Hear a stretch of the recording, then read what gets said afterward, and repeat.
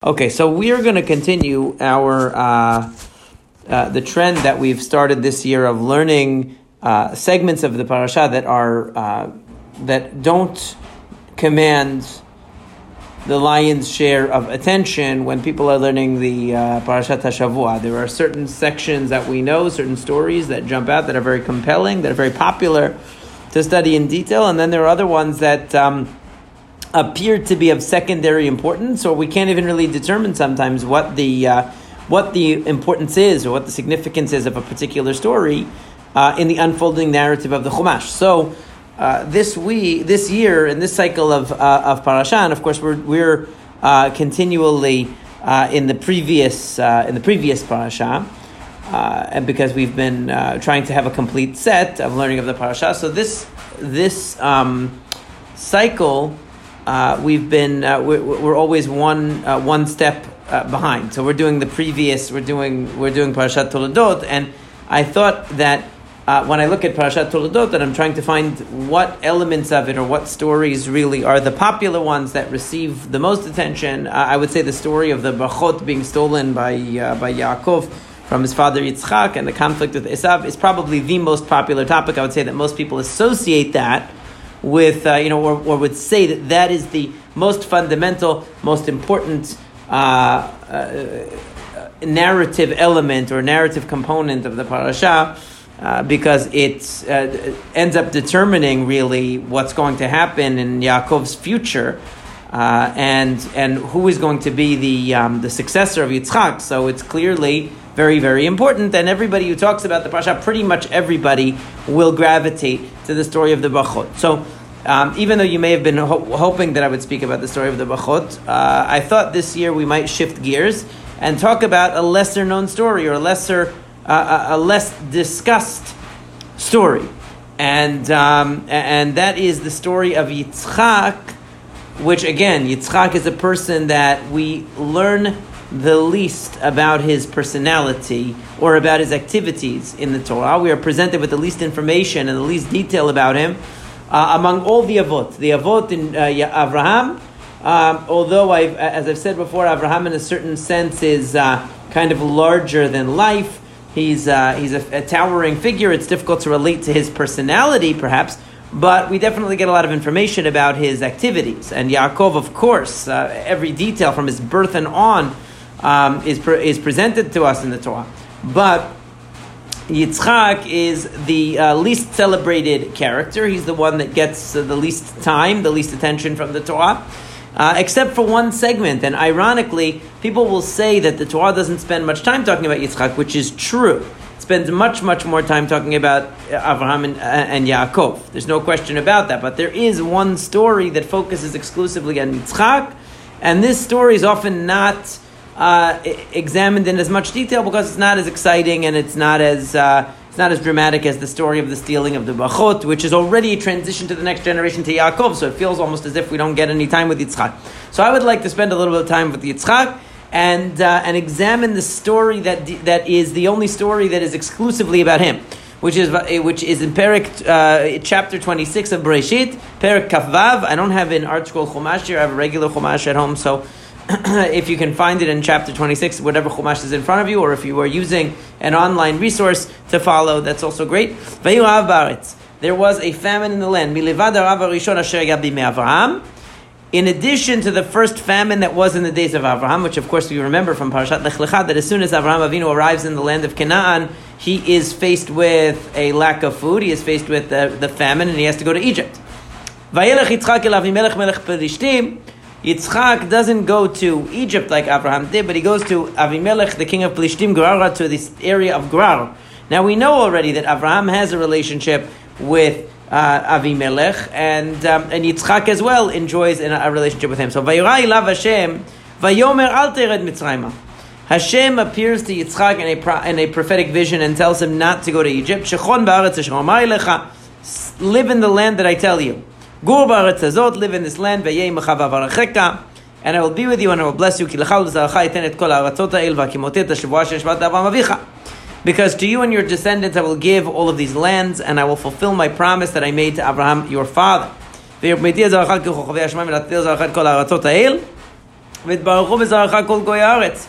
And I will increase your seed, your children, like the stars of the heaven, and I will give to your children all of these lands, and all of the nations of the world will be blessed through your children. As a result of the fact that Avraham listened to my voice, he kept my watch, my mitzvot, my statutes, and my instructions. So this, what you'll notice here, and I think it's a critical point, is that what we're going to see in Yitzchak is a lot of comparison, but also a lot of contrast between him and his father Avraham. Now, nobody would want to live in the shoes of, or in the shadow of Avraham Avinu, such a towering figure. And Yitzchak has the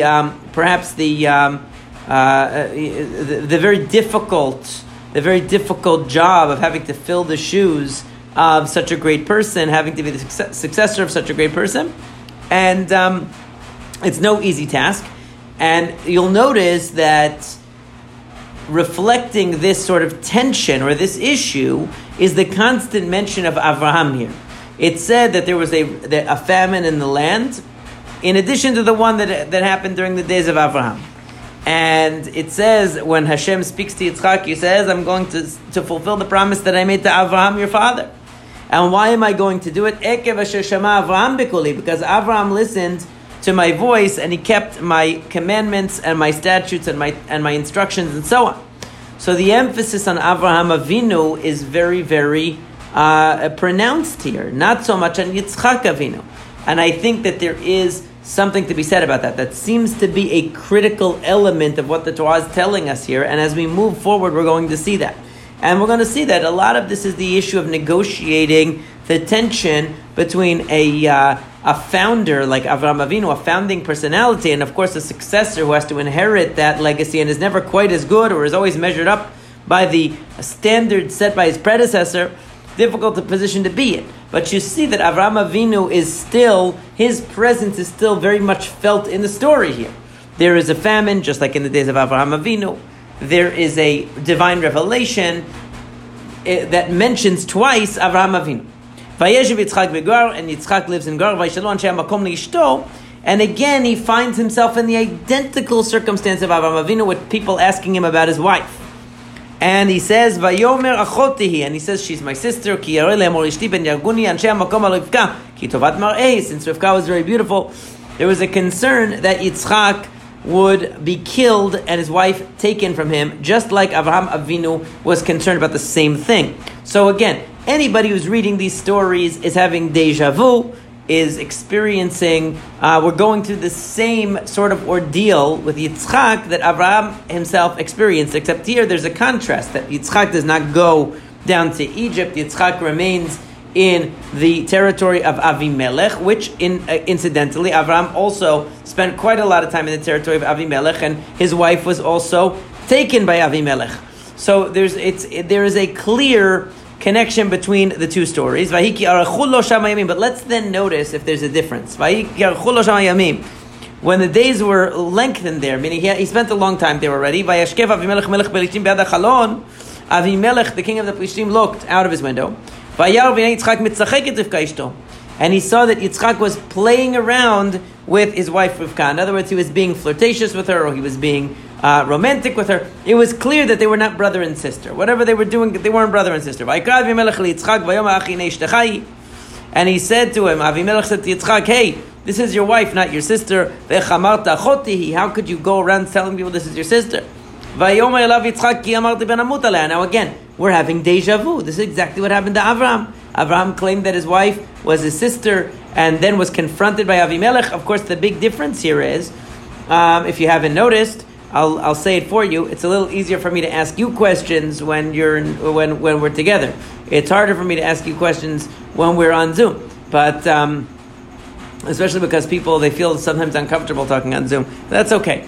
If anybody wants to ever share anything, please put the blue hand, because I have to mute everyone's background, and so that makes it impossible for me to hear you or anybody to hear you, which has a good, is both a pro and a con, because it's a pro that we don't hear the background noise in everyone's house and they don't have to feel self-conscious about that. But it can be a negative, because then I can't hear you if you want to say something. But if you put the blue hand, or if you chat something to me, I will see it. The point is that there is a big difference between the story of Abraham and Yitzchak in their encounters with Avimelech. In the case of Abraham, both times his wife was actually taken, including by Avimelech. He took Sarah. And then what happened when Avimelech took Sarah? He didn't discover that she was Abraham's wife on his own. Hashem comes to Avimelech in a dream and tells him that. Similarly, when Paro took Sarah, and who had also, again, where Abraham had also presented her as his sister and not his wife, plagues came upon Paro and forced him to release Sarah back to her husband. So in those cases there was divine intervention. Here there's no divine intervention. It's that and that's why it lasts a lot longer. Eventually Avimelech is looking out his window and notices something going on, and this is not a brother and sister here, this is a man and a wife. So therefore he discovers it on his own. And again, just like he challenged Abraham, he challenges Yitzchak, and Yitzchak gives the same answer, that I was afraid to be killed. And so Avimelech said, Mazot asita lanu, kimat shechav achad ha'am et ishtecha ve'vete alenu Hashem.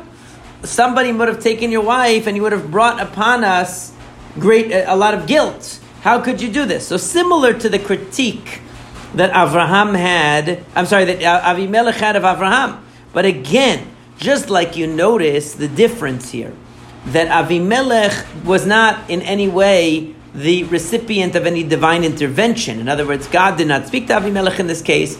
God did not bring any plague upon Avimelech like he brought about Paro when Sarah was taken. Here, Avimelech realizes on his own that that Rivka is the wife of Yitzchak, and confronts Yitzchak, but he doesn't do one of the things that he did in his interaction with Avraham Avinu, which we talked about when we talked about the story of Avraham Avinu and Avimelech, which is that he does not ask Yitzchak, what did you see that you did this? In other words, he doesn't come to Yitzchak in any way with a sense of deference, a sense of respect so much. He says to him, somebody almost could have taken your wife and you would have brought guilt upon us. He doesn't seem in any way to be subordinate to Yitzchak or respectful or in any way having any reverence for Yitzchak the way that he did towards Avraham. Where we saw with Avraham, he felt insecure when he saw that Avraham did not respect him.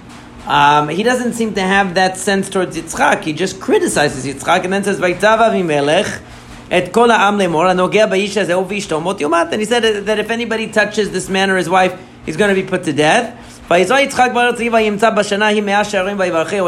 Yitzchak begins to plant. He begins to get involved in agriculture in the area, and he's extremely successful.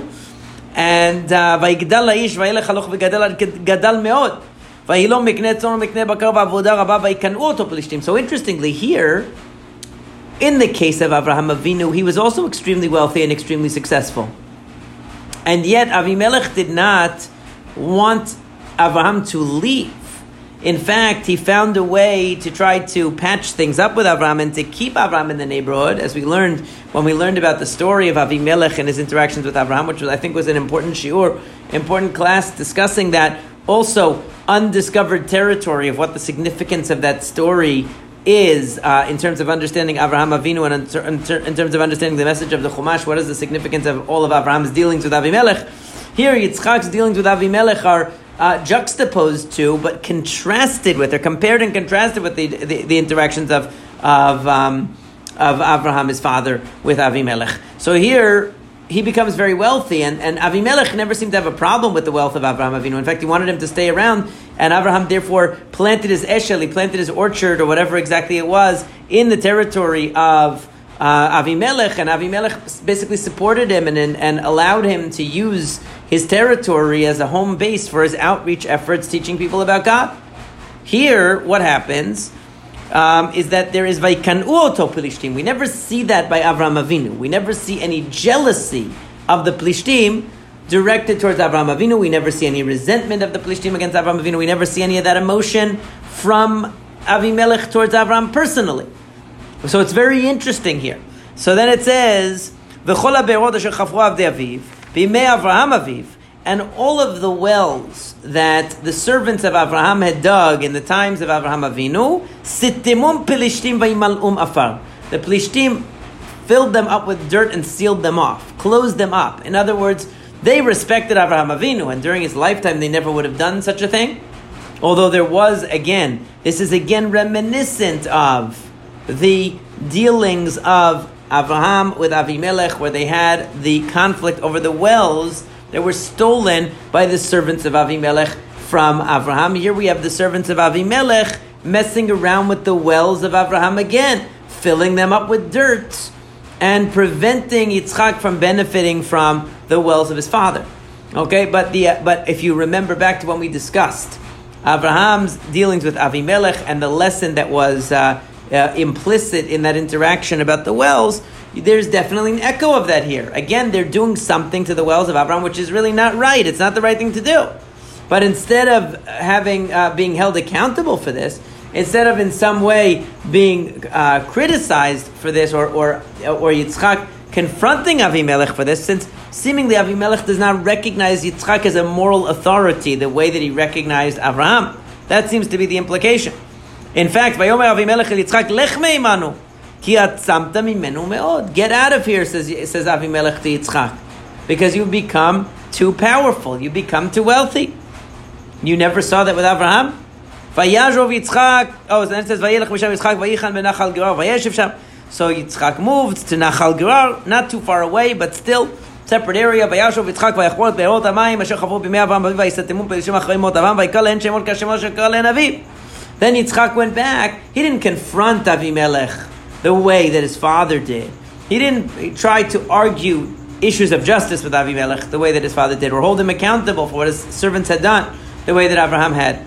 Instead, he just goes back and he digs them up again, the wells of his father, and he renames them the same names that his father had given them. In other words, what you get here is a sense that Yitzchak is one of those people at this stage in the unfolding of the story that is very much standing in the shadow of his father. His father was this towering, moral, religious, spiritual, philosophical giant that everybody looked up to as such a great person, and the founder of this movement of recognizing one God and living according to the ways of God. And Yitzchak inherited that, and Yitzchak is not quite his father. He's not the same person. He doesn't measure up. He's not perceived as an authority in any way, and he doesn't seem in any way to try to project any air of authority at all. He simply tries to preserve the legacy of his father by redigging the wells. And even when Hashem addresses Yitzchak, he's always invoking the legacy and the promise made to his father, not to Yitzchak himself. And I think this is all very noteworthy. The servants of Yitzchak are digging, and they find a new well of water. Unfortunately, the shepherds of Gerar argue with the shepherds of Yitzchak and say, no, the water belongs to us. So therefore he called the name of the well fighting, Esek. It means sort of like conflict, because they argued with him about it. In other words, this again is reminiscent of Abraham's struggles over the wells that he dug, that Avimelech's servants opposed and tried to take for themselves.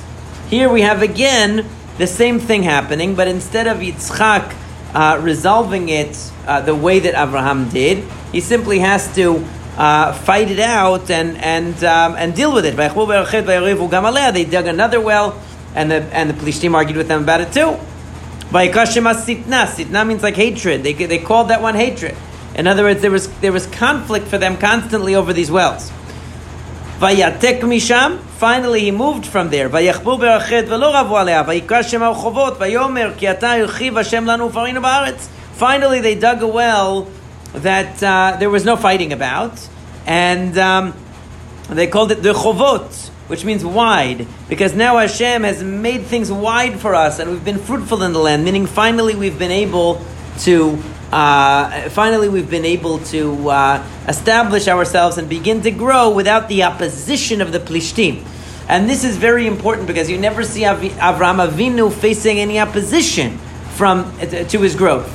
His growth is massive, but he's never opposed. There's never any jealousy, never any direct conflict. Even when the servants of Avimelech do steal the wells of Abraham, Avimelech, when he's confronted, is very apologetic. And he corrects matters. and and things are worked out. Here, Yitzchak is going from well to well, being opposed. Finally, he finds a place that's an open area that he feels that he can expand without having any opposition. But you notice that this is the first time that, what does he say? He says, Ki hirchiv Hashem lanu ufarinu ba'aretz. Hashem has made things wide for us, has expanded for us, has enabled us to grow.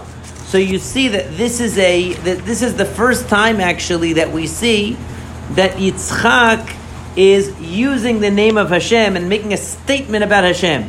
Even though before it said Vayivarcheu Hashem, that Hashem blessed him, and he became very great, but the people were jealous of him. This is the first time that he says, even when he named the wells before, he called it Esek, fighting, he called it Tzitna, hatred. Here he says Rechovot, because Hashem has made things wide for us.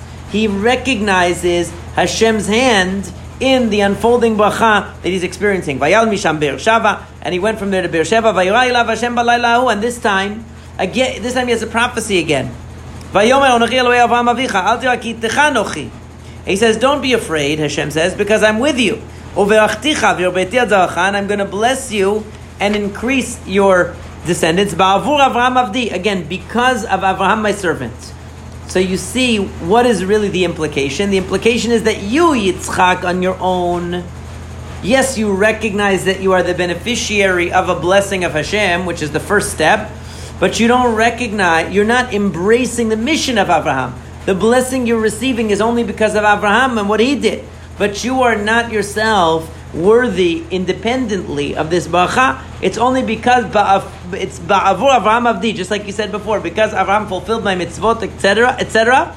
Therefore, I am going to bless you. And here again he says, ba'avur Avraham avdi, because of Avraham my servant, implying that you, Yitzchak, would not deserve these brachot on your own. You're inheriting them, you're grandfathered in, or fathered in this case, because you are because you're the son of Abraham, but really there's nothing in and of itself that you've done to earn these brachot independently of Abraham. And I think that's the message that he's sending here. So from Yitzchak mentioning the name of God and recognizing God's role in allowing this bracha allowing him to flourish and experience the blessing, now he has a prophecy in which Hashem reveals to him again the message that I'm going to take care of you, I'm going to bless you, but it's ba'avur Avraham avdi, it's because of Avraham my servant.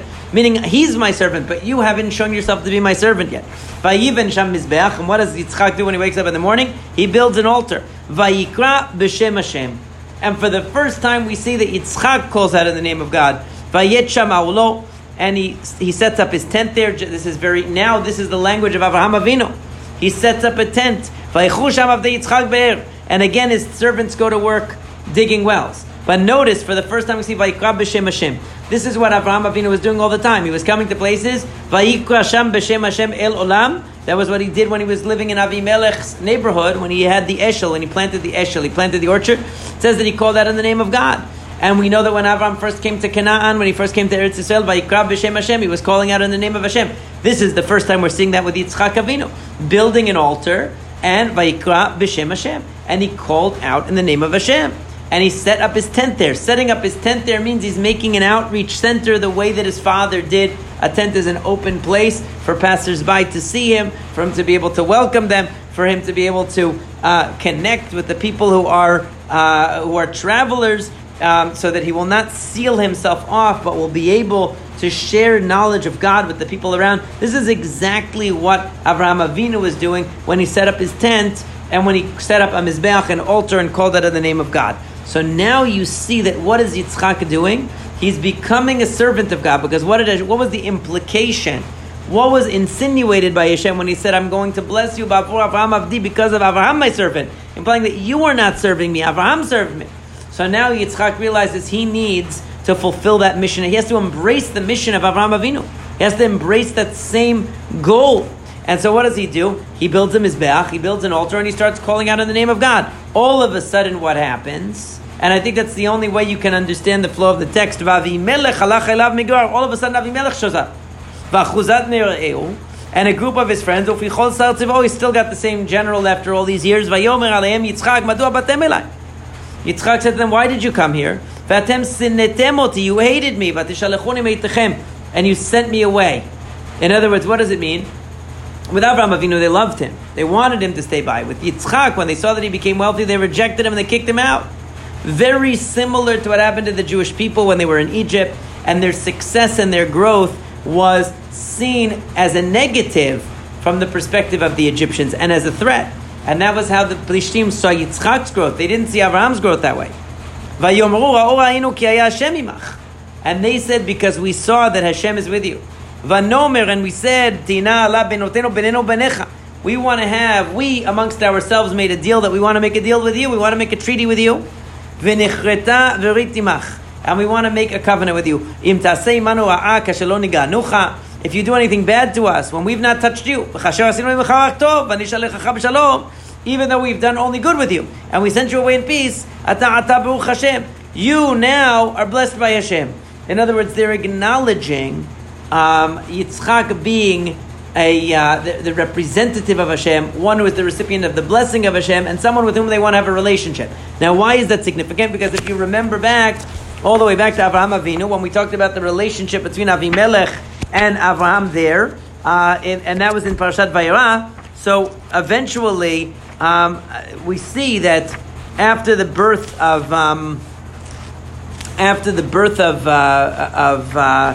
Yitzchak, so Avimelech comes to visit Avraham, and they have a conversation also. And he says, Elohim imecha b'chol asher ata oseh. God is with you in everything that you do. And then he said, therefore, I don't want you to do anything bad to me, and I want you to do to treat me kindly like we treated you. And then they have the whole discussion about the wells. Now, and where Avraham criticizes, he rebukes Avimelech for allowing his servants to steal the wells of Avraham.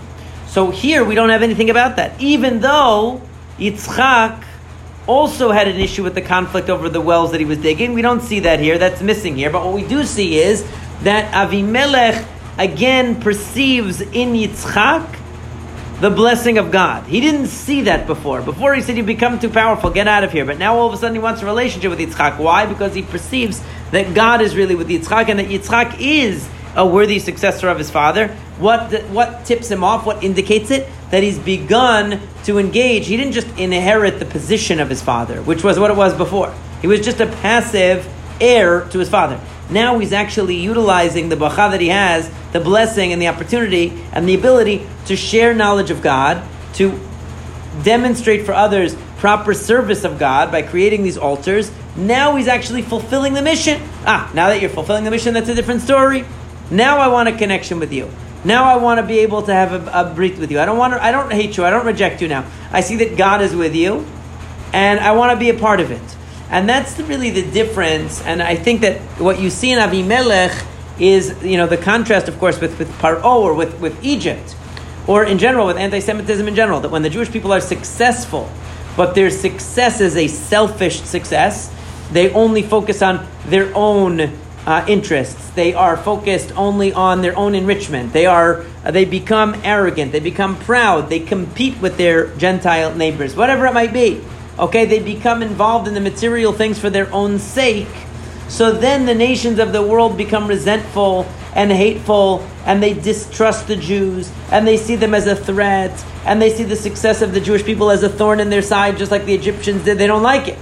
People see the success of Israel today in a negative light, oftentimes, unfortunately.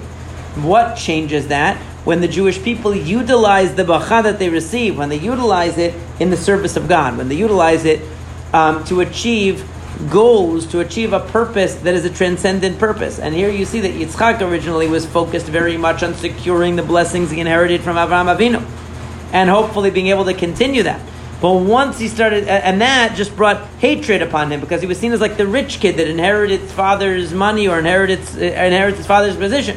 But once he began actually serving God through calling out in the name of Hashem, through sharing knowledge of God, and inspiring others to the worship of God, and then Avimelech and the people around could see, this guy is not just a faker, this guy is a real deal. He's not just somebody who inherited the position of his father, but he's someone who is a worthy successor of his father. Now they respected him. Now they wanted to be connected with him and have a relationship with him. And that's why they come and they say, you are now blessed by Hashem, therefore we want you to promise never to harm us. But notice again, that he still doesn't take it up to the same level as Avraham Avinu.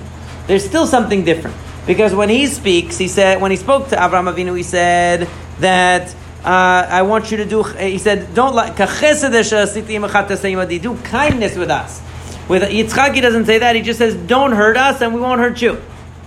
Okay, so there's a respect. I wouldn't call it, it's not the same level as Avraham Avinu. With Avraham Avinu, Avimelech said, I want a relationship which is a relationship of reciprocal kindness with you. With Yitzchak, he says, don't do anything bad to us and we won't do anything bad to you. We see that you are a representative of God and you're blessed by God. And we acknowledge that, we respect that. So don't harm us and we won't harm you. We didn't harm you, so don't harm us. It's more of a cold peace, it sounds like, between Yitzchak and Avimelech than there is between Avraham and Avimelech. Avraham, as we talked about in the Shiur on Vayera, Avraham almost adopts Avimelech as a kind of a student. He's trying to teach him. He sees something that he can work with and he's able to connect with him and he's able to direct him. And so therefore, he feels that he's able to uplift Avimelech and he adopts Avimelech as a worthy student. But here you see that Yitzchak is not as successful as Avraham Avinu in this area. This is not Yitzchak Avinu's area of expertise. He's not as effective of an outreach professional, so to speak, as Avraham Avinu was, because Avraham Avinu, being a person who was able to connect to every individual and relate to them personally and understand where they were coming from and find a point of contact to be able to lift them out of whatever preconceived notions or mistaken ideas that they had or distortions or idolatry or whatever, he was able to do that because he came from that. But think about Yitzchak, he didn't come from that. Yitzchak was born into the family of Avraham and Sarah when they were already elderly, where their ideas of Judaism, their ideas of God were very developed. And Yitzchak lived a sheltered existence, a sheltered life in Eretz Yisrael. He wasn't exposed to any alternative. He never thought there was another lifestyle that made sense or could make sense. He was not indoctrinated with wrong ideas or raised with improper values. He was born into this. Okay, it's like we talk about today, FFB, from birth, they call it. Somebody who's born religious from birth versus Baal Teshuvah, somebody who becomes religious later on in life. A person who becomes religious independently knows what it's like to live in a secular society, knows what it's like to live with secular values, recognizes what the challenges are that are unique to that kind of an environment and that kind of background, and is therefore maybe more capable of connecting with people who come from a similar background, reaching them and educating them. Whereas a person who has been isolated their whole life in the ivory tower of religiosity and they've never really had the experience of any of these alternative ways of life or ways of thinking, it's going to be harder for them to connect with people who come from those kinds of backgrounds and to be able to educate them. And so it seems from that Yitzchak is less of an effective, so to speak, less of an effective outreach professional insofar as that's concerned. So he doesn't end up taking Avimelech under his wing. He doesn't end up partnering with Avimelech and with Avimelech kind of sponsoring him or becoming a patron of his work. But he has a cold peace with Avimelech. A respect is there for what Yitzchak is about and what he represents. He sees that now Yitzchak has taken upon himself the mission of Avraham Avinu to sanctify God's name in the world, and that's a very noble undertaking. He sees that and he respects it, but he doesn't necessarily connect with Yitzchak the way that he connected with Avraham, and certainly Yitzchak doesn't seem to make any overtures towards Avimelech the way that Avraham did. Interesting also, just as an aside, is that when you look at the name of Hashem, a lot of times the names of Hashem give us important clues to what's going on. When Avimelech spoke to Avraham, he said, Elohim imecha b'chol asher ata oseh, that God is with you in everything that you do. And then he said, Hishav ali be'Elohim hena, that swear to me by this God, the God that you believe in, that you won't lie to me. And whereas when he talks to Yitzchak, he doesn't say that. He says, Atata Baruch Hashem. He says that he uses the name Hashem, the 4-letter name of Hashem, which is the unique name of God. He says, Hashem imach, that Hashem is with you, Yud Kei Vav Kei. So there are two possible reasons for this change in the name of God. It's interesting. Why when Avimelech talks to Avraham, does he use the name of God, which is a more generic name of God? Literally in English, we would translate it as God, Elohim. as opposed to Yud Ke Vav Ke, what we pronounce as Adonai when we pronounce it, which is really the proper name of God, the unique name of God, which would be known to Avraham Avinu, that he always calls out, Vayikra B'Shem Hashem. It's talking about that unique, distinct name of God, that refers to the concept of God that is that is unique to Judaism. So why does Avimelech, when he speaks to Avraham, use a sort of more generic term for the name of God, and here use the more specific name? So there's two possibilities, I think, in understanding it. One is that Avimelech himself initially saw God in the more generic way. In other words, he understood God as the creator, and Elohim is a term for God, as we learned in Bereshit, is a term, and also in Noach, that Elohim is a term for God that is more generic. It means God the creator, the one who puts law and order into the universe, whereas Yud Ke Vav Ke, Hashem, is God the transcendent being who is separate from the creation, who is beyond and is unknowable and is eternal. That's why they used to translate in English Yud Ke Vav Ke as the eternal, because actually it's Hayahu Veviyeh. He is, he was, and he always will be. Timeless, eternal, transcendent, metaphysical, however you want to describe. But the point is that is a name that refers to Hashem as distinct from the creation. Elohim refers to God as the one who is responsible for the order in the creation. So why did Avimelech move from one to the other? Could be because in the beginning, Avimelech understood God in a more generic way. And later on, through his interactions with Avraham, because we see that Avraham took him under his wing to a certain extent and educated him, interacted with him a lot, it could be that as a result of that, he came to a deeper and more sophisticated understanding of God. So by the time Avimelech is here speaking to Yitzchak, the next generation, he already understands the unique concept of God that is taught and promulgated by Avraham Avinu and passed on to his son Yitzchak, and therefore he uses the proper name of God in light of that, because you see that when Hashem even appears to Avimelech in the story with Avraham, it says Vayavo Elohim el Avimelech. He's still relating to God as Elohim. So maybe he matured or he became more sophisticated in his understanding of God. That's one possibility. I think that's probably the most compelling possibility. Another possibility is that he saw Avraham Avinu's success versus Yitzchak's success differently. He saw Avraham Avinu's success as natural. He saw that Avraham Avinu, from applying God's wisdom to his life and living in a way that was a special way of living and conducting himself and having these distinctive values, that naturally brought him great success. So he saw the blessing of God as naturally manifest in Avraham Avinu, as opposed to in Yitzchak, where he saw it as a matter of divine intervention. He didn't see Yitzchak as being on the level of Avraham, where he would have naturally achieved the great success that he did, but he saw the hand of God in that in a more miraculous or supernatural way, and maybe that's why he says the name of Hashem. Well, both of them could also be true. Both of these ideas could be true. It's just interesting to note that the name of God always is a clue. The name of God that's used is always a clue to themes in the passage, and usually reflects the level of understanding of the character in the story. That Elohim refers to one way of understanding God or relating to God, and Yud Ke Vav Ke refers to another. So that would be the story of Yitzchak. Now, Vayaz Lem Mishteh, and he made for them a party or a meal. Vayochelu vayishtu, they ate and they drank. Vayishkimu b'boker vayishavu ish la'achiv. In the morning they got up and they made a note to each other. Vayishalachem Yitzchak vayelechu meito b'shalom, and Yitzchak sent them off in peace. Vayhi bayomahu, and it was on that very day. Vayavo avdei Yitzchak vayagidu lo al odot haber asher chafar vayomer lo matzanu mayim. And it was on that very day that the servants of Yitzchak came and they said, we found water. We were digging for a well and we found water. Vayikra ota shiv'ah, and he called it Shiva, 7. Al ken shem eir Beersheva ad hayom hazeh. Therefore, the name of the place is Beersheva until today. Some people say that this is the same place that Avraham Avinu named Beersheva, but they changed.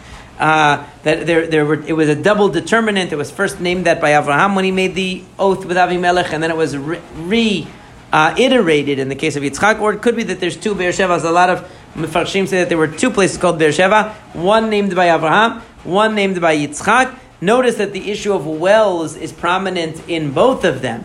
But here, it wasn't that Avimelech acknowledged the ownership of Abraham's wells and said and acknowledged that his servants had stolen them. It was that Yitzchak on his own has his servants dig wells and are successful in digging a well that they find water that's going to be able to provide for them and for their cattle. Now you notice that this is independent of his father. Before it was mentioning how they were digging wells that were the wells originally of Abraham, and then they dug a well where Yitzchak recognized Hashem helping him, and then he has this. He calls out in the name of God, and therefore is really assuming the position and the mission of Abraham. Avimelech comes, and after he has the interaction with Avimelech, now he finds a well of his own, and he names a city of his own. So there's a sense of now becoming an independent, recognized representative of this movement that he inherited from Abraham Avinu. In his own right, he's now been acknowledged and recognized by Avimelech. He's made a brit, he's made a covenant with him, he's had interactions with him, and he's even dug his own first well since this renewed persona of his, that now he's involved in outreach and he's interacting with world leaders and speaking to them about Hashem and speaking to them about the mission that he's involved in. Now he can name his own city and he can have his own well with this new level of understanding of God, a new level of understanding of what his purpose is and what his mission is in the world. And so this is the what I think Yitzchak, this story about Yitzchak is charting the development of Yitzchak from a person who's standing in the shadow of his father to a person who stands on his own 2 feet as a servant of God, an ambassador of God to the world. And that reflects itself in his interactions with world leaders, but also in his ability to name a city. And the name of the city reflects the fact that he has a treaty with somebody, which means that he's a recognized ambassador of Hashem to the world. And also to have a source of water, which again is a sign of independence, his ability to be independent as a leader and as a second generation founder of this movement of Judaism. But I think that what that is the challenge of Yitzchak, to on one hand be the successor of Abraham, but on the other hand to be his own independent personality who is acknowledged by others as an authority and is able to have an impact and influence on the world. And you see that he doesn't accomplish quite as much as his father is able to in this area. And that would seem to explain why all of the details that we've seen up till now, in terms of Avimelech, the differences in the way that Avimelech eventually approaches Abraham. Yitzchak. The fact that God doesn't intervene and prevent Rivka from being taken. Avimelech realizes on his own. Avimelech sends Yitzchak away rather than keeping him in the neighborhood. Avimelech's servants quarrel with Yitzchak. They fill the wells of Yitzchak's father to try to erase his legacy. They resent and they have hatred towards Yitzchak, and so on and so forth. So there is a totally different dynamic here until Yitzchak emerges as a spiritual leader in his own right, who is therefore then courted by Avimelech for a brit, not to the same level again, but to some level, and he's able to establish himself. But right after this, we have, as a postscript to the story, that Esav was 40 years old, and he marries 2 Hittite women, Chiti women. This was a cause of great distress to Yitzchak and Rivka. But why does that follow immediately on this brit with Avimelech? Seemingly, it's somewhat of a guess, but seemingly the reason is because the very same difficulty that Yitzchak has in relating to, let's say, Avimelech, and in being able to serve as an ambassador to people of outside cultures, as his father was, that same difficulty manifests itself in his inability to get Esav on the right path, and to get Esav to marry the right kinds of women, and to get Esav to follow, to receive the same legacy that he received from his father. In other words, perhaps the reason why Yitzchak's story is abbreviated in the Torah, we don't get as much of Yitzchak's story in the Torah as we do Abraham's story or Yaakov's story, is because Yitzchak was uniquely isolated. He was a figure that, because he wasn't as worldly and as experienced, as engaged with the environment and the culture of the world around him, therefore he wasn't able to be as impactful in terms of Kiddush Hashem, sanctifying God's name and educating people about God. And so therefore, since the Torah mainly, and I've said this many times before, why do we only read, if Avraham Avinu lived 175 years, why do we read only certain episodes, 10 episodes in his life over such a long career? From the time he left home even. We don't even hear about his young age up to the age of 75. We start with him at the age of 75, and we follow his life, and even what we follow in his life is maybe 10 episodes along the way. So what happened to the rest of the time? So the answer is that the Torah only focuses on the things that Abraham did, or the prophecies that he received, and the things that he did that relate to the national story of the Jewish people and the mission of the Torah, creating a nation that sanctifies God's name in the world. The Jewish people who study God's wisdom and sanctify His name in the world. But anything that's about his personal development, like how Avraham Avinu came to be Avraham Avinu, the Torah doesn't tell you.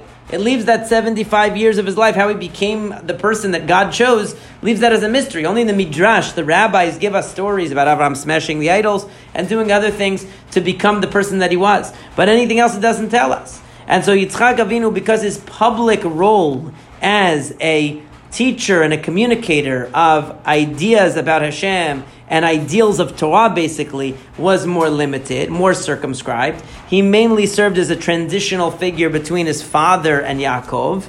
Therefore, the amount of content that the Torah devotes to Yitzchak's life is more limited. This is really it. This story of him coming into his own, transitioning from simply standing in the shadow of his father to becoming a more of an outreach-focused person who was sanctifying God's name to the extent of his ability.